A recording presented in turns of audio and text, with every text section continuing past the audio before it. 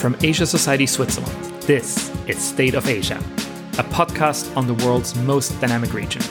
I'm your host, Nico Lossinger. Today, I'm speaking with Agatha Kratz, head of EU-China research at the Rhodium Group in Paris. As a person, as a China expert, and as someone who's passionate about China, I just miss being on the ground. She tells us why the reasons for China's economic slowdown go much deeper than just zero COVID lockdowns. Of course, COVID had an effect this year, but China's growth is going to come down for a long time because the rebalancing in the economy will take years to clear out. And she explains what's weird about the planned visit of the German Chancellor to China. China is just not opening up, if not closing down, to foreign business, that it's more and more favoring its own domestic players. A context that's getting more and more difficult for European companies. And so to go there as if it were 2008 is looking a little bit weird. Welcome to the State of Asia.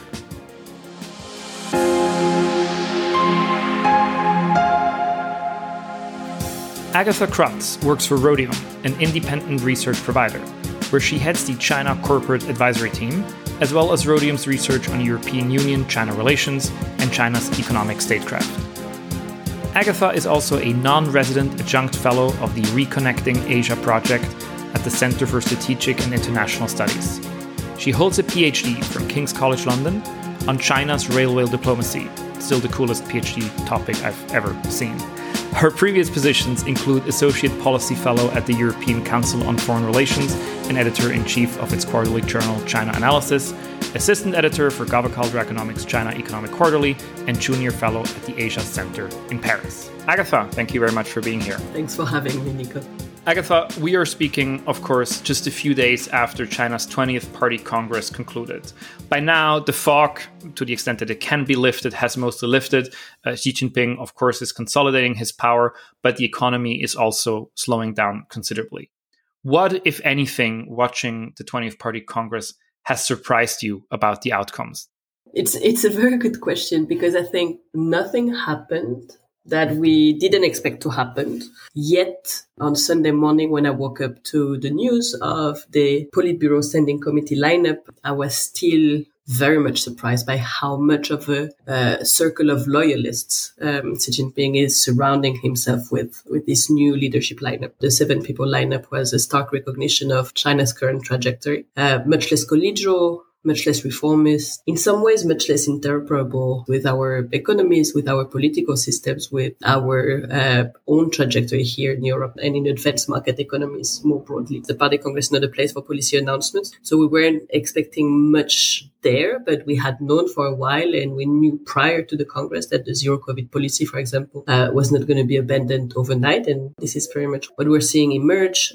Our slight hopes for a return to market principles or stronger market principles was left aside, unfortunately, just cementing this idea that China is on a diverging path at the moment. So there's a lot we knew, but despite all of that, I was still surprised on Sunday morning. You already mentioned that the Party Congress is not a place for policy announcement. And something that struck me when looking at the coverage of this Congress in mostly Western media, European media over the last few weeks is that it was kind of breathless. And this Party Congress was covered almost the way, one would cover US presidential elections. And I feel that, of course, you're watching this Congress very closely, you follow it. But for an observer who's not very deep into Chinese politics, are we maybe even overestimating the significance in terms of sort of setting an overall direction for China and for Chinese politics? Is that Party Congress really the watershed moment that it's been reported on? Or is it more sort of a bureaucratic proceeding whose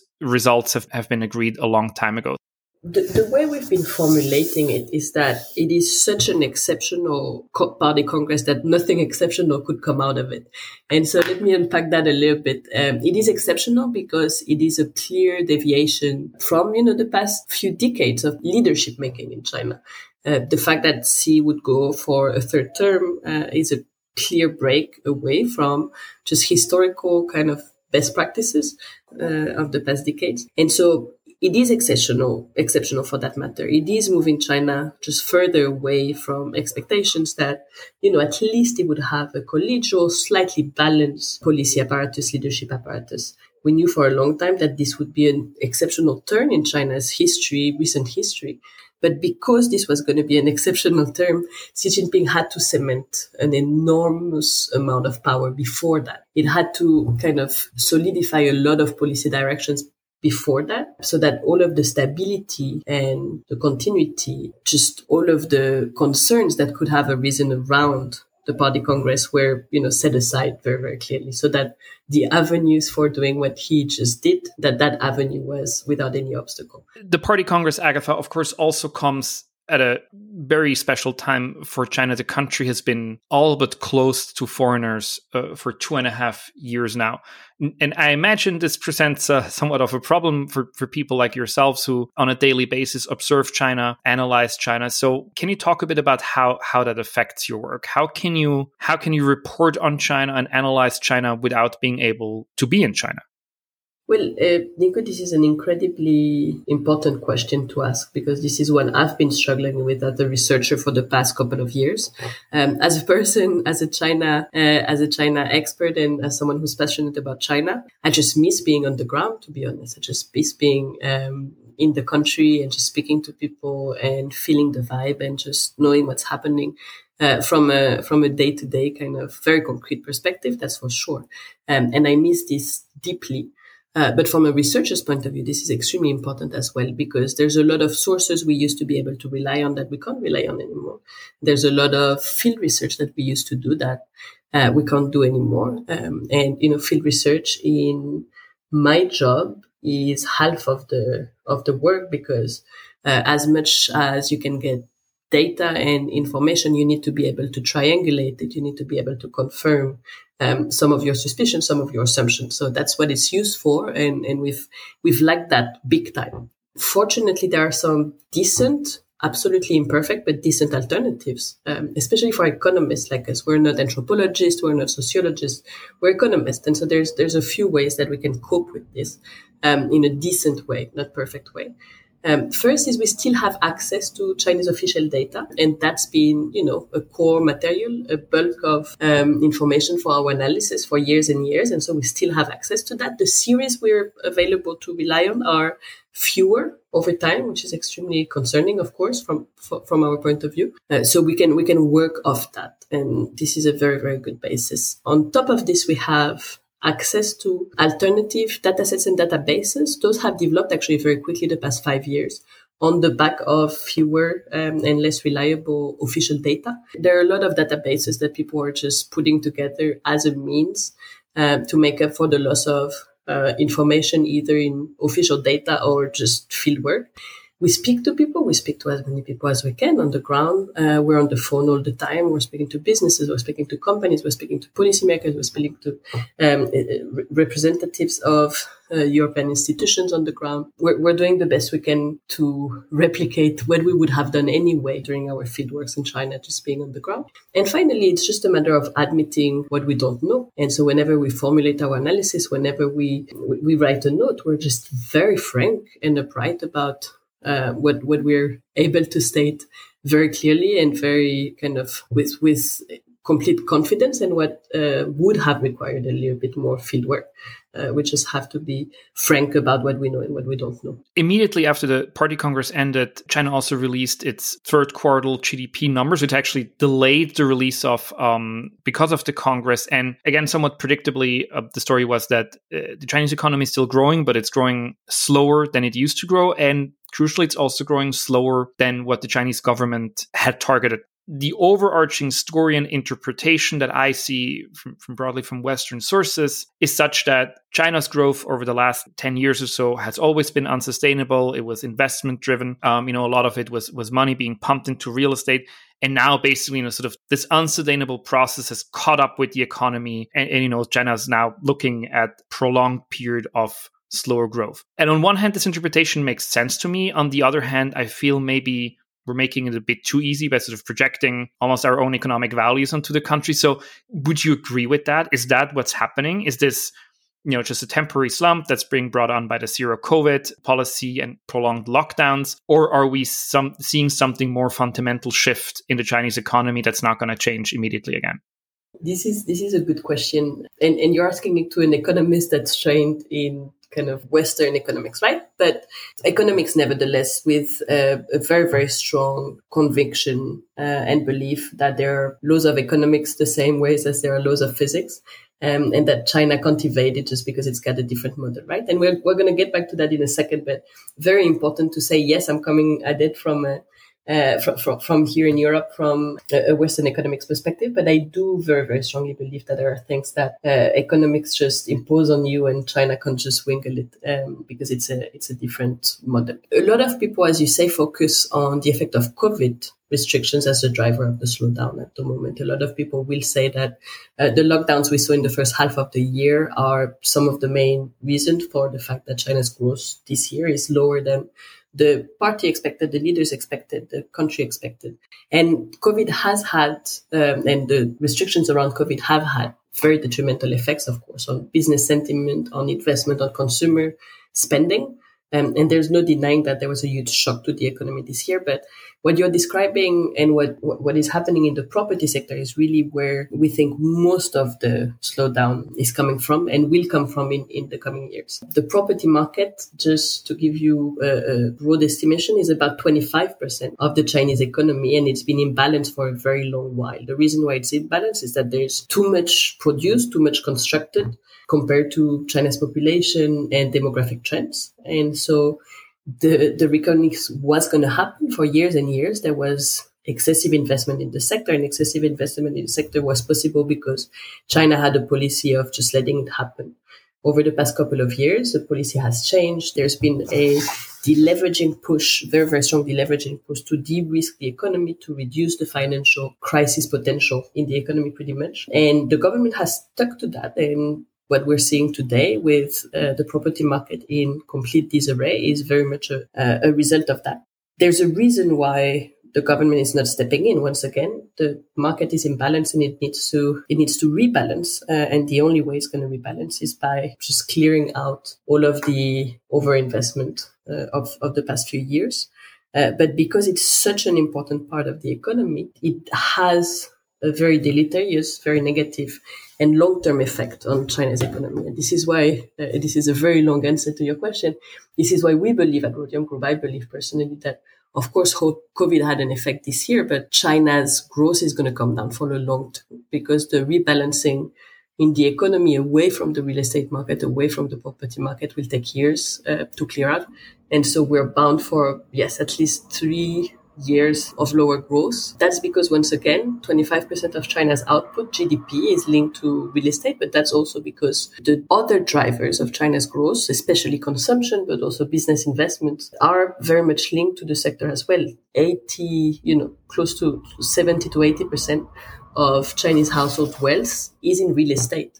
And so if the real estate sector is not doing well, then consumers might have a very, very hard time spending more, changing their behavior to just become bigger spenders.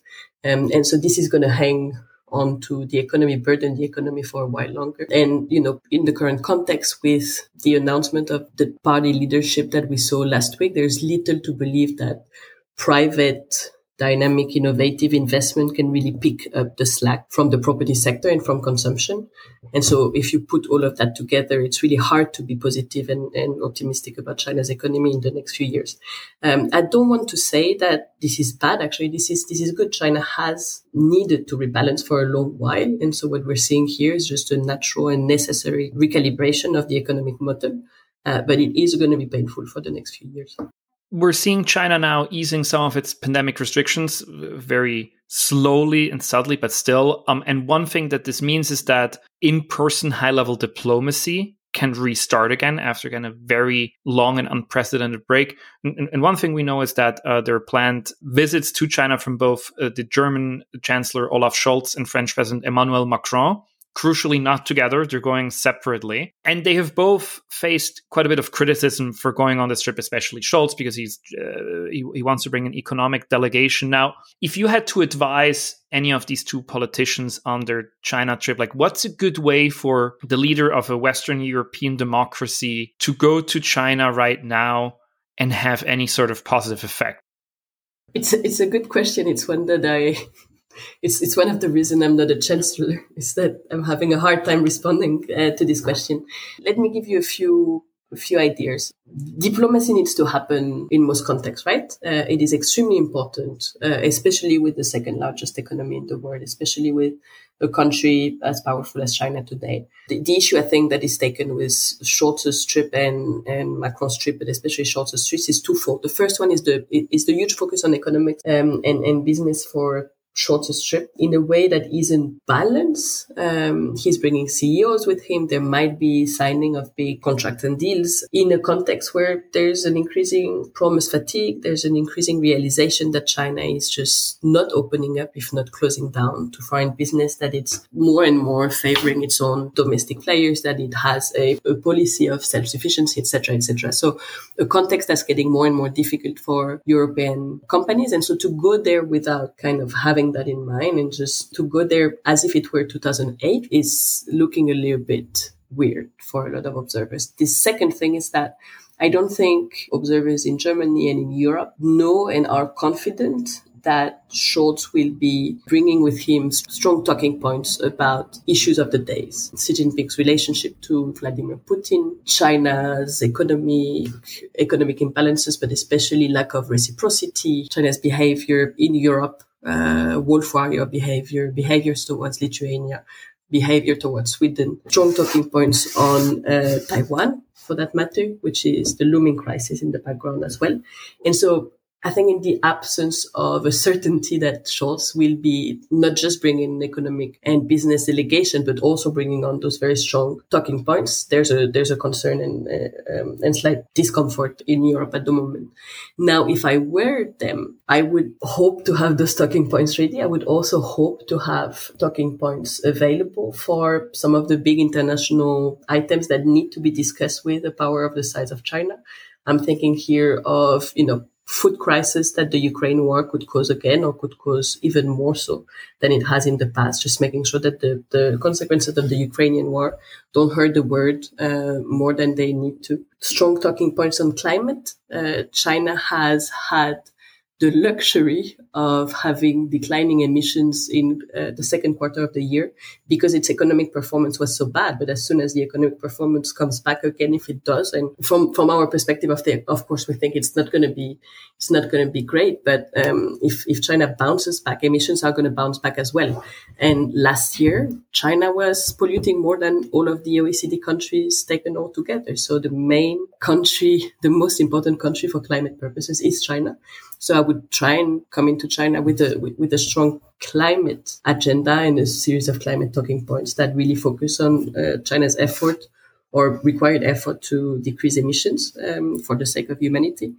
And then strong talking points on China's involvement and management of emerging market debt crisis, because those are still happening. There's still a lot that needs to happen in the way of renegotiating, especially African countries' debt. And so in addition to purely European kind of economic concerns, I would make sure that those are on the agenda. We've talked about the difficulties of European diplomacy towards China.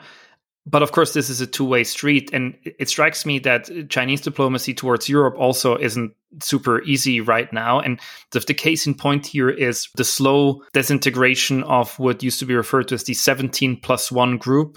So the 17 referring to 17 mostly Eastern European nations and the +1 China. And China kind of built this sort of informal dialogue format exactly 10 years ago in 2012.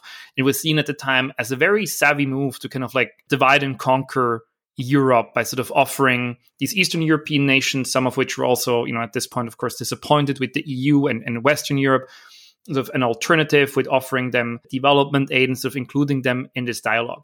Now, the format is all about disintegrating. Several members have left. We've mentioned Lithuania, of course, which got in a big spat with China over Taiwan. Estonia and Latvia have left. The Czech Republic has said all options are open. So this seems like a quite spectacular and possibly also underreported failure of Chinese international diplomacy. They tried to do something here and it didn't work out at all. But how do you interpret the 17+1 failure? And do you see a shift in China's approach towards its European diplomacy as a result of that? So the now 14+1 example is an excellent example of a Chinese diplomatic failure for sure. I just want to take a step back and explain why it's been Central and Eastern European nation success. A lot of the appeal of 17+1, 16+1, 14+1, whichever you want to call it, but 16+1 to start with, a lot of the appeal was because Central and Eastern European, especially EU member states, realized and considered that they had no voice or very little voice in the EU-China relationship, EU-China dialogue, EU-China policy. And so part of the interest in joining the grouping was to signal to Brussels that those countries could have their own China relationship, they could have their own China agenda, and that Brussels needed to take that more into account. And from that point of view, I think 16+1 has been a huge win for Central and Eastern European countries who now have a seat at the table in EU-China discussions, EU-China relations. Germany is still, driving a lot of that engagement, but you're hearing Poland, you're hearing the Czech Republic, you're hearing a lot of those members having more of a say in those conversations. So it's been a huge win. And it was one of the reasons why, to start with, so many countries just rushed to join the grouping. It was a huge failure from China's perspective. First and foremost, and mainly because China was not able to concretize what it had promised, right? It had promised huge financing, huge investment for the region. And at the end of the day, some of it found its way to Serbia, some of it found its way to Montenegro, but with huge sustainability issues. Very little of it found its way into the European Union member states of Central and Eastern Europe.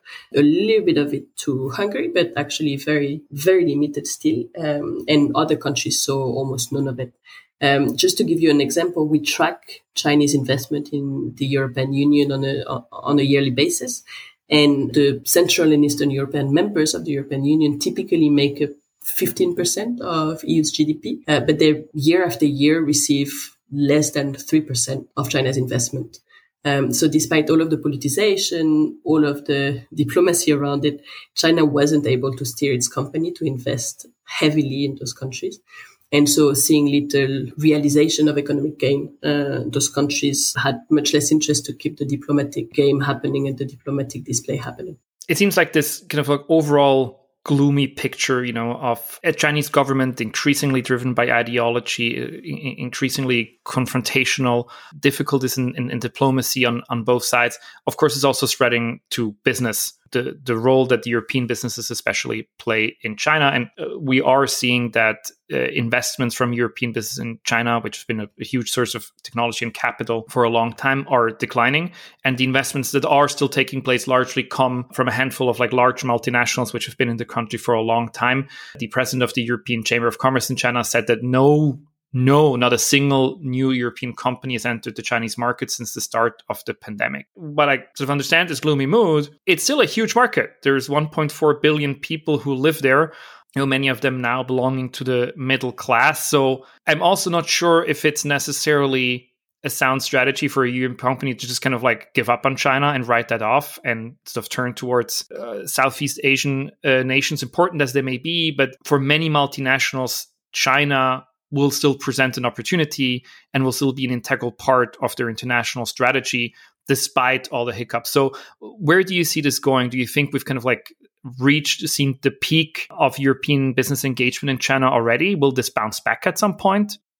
Nico, you're putting a lot of feelings and sentiment into your question, saying multinationals shouldn't give up on the Chinese market. There's huge opportunities there. And a lot of companies, European companies, have made that point for a long time. The matter of the fact is, though, when you look at the data, that European companies are pulling away from the market. When we look at our database of European investment in China, what we see is that 10 years ago, there were about 200, sometimes almost 250 transactions above 1 million, FDI transactions above 1 million euro happening in China. Today, it's about half that. So de facto, we're seeing European businesses pull away from the Chinese market. And the reason for that is first and foremost, China's policies, problems with China's market access, barriers to true, complete ability to leverage opportunities on the Chinese domestic economy.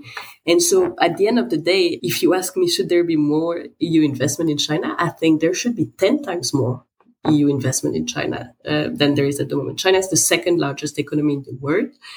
China is a huge opportunity. It is a third of global growth, contribution of global growth for most of the past decade. There should be enormously more European investment in China. Every year, there is only about 10 billion in European investment in China. There is about 200 billion European investment in the US.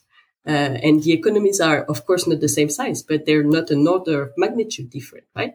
And so in a normal world where the Chinese market and China's economy was truly open, there should be immensely more European investment. The problem is that's not possible. That's not made possible by Chinese policies at the moment. You add on top of that COVID policies, you add on top of that geopolitical risk and political risk and the politicization of policymaking in China, and you get to where we are today. So feelings or no feelings, sentiment or no sentiment, the matter of the fact is European businesses are pulling away from China at the moment. Agatha Kratz, thank you very much for joining us here on State of Asia.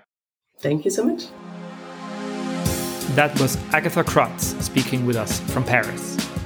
Agatha will be in Zurich this November 10 at the inaugural State of Asia conference organized by Asia Society Switzerland. Asia is shaping the big issues of our time. The State of Asia conference will give you an overview of current and future developments in Asia, bringing together a selection of our most trusted experts from around the globe, including, besides Agatha Kratz, Leni Robredo, until recently the Vice President of the Philippines, Tomohiko Taniguchi, who was a special advisor to Japan's longest-serving Prime Minister, the late Shinzo Abe, and C. Raja Mohan, one of India's leading foreign policy thinkers. For a complete list of speakers, several of whom have already featured on earlier episodes of this podcast, visit our website at asiasociety.org/Switzerland and click on the State of Asia banner. This is also where you can request tickets to the conference and the State of Asia address and find information on the many other activities of Asia Society Switzerland. To stay up to date, be sure to subscribe to our weekly newsletter. All links are in the show notes. If you like this show, please subscribe and consider leaving a rating or review. It really helps other people find the show. State of Asia is produced by Remco Tanes, who edits an entire episode in the time it takes me to record this short outro, and hosted by me, Nico Lochsinger. If you want to support our work, please become a member of Asia Society Switzerland. Information is also in the show notes. Till next time.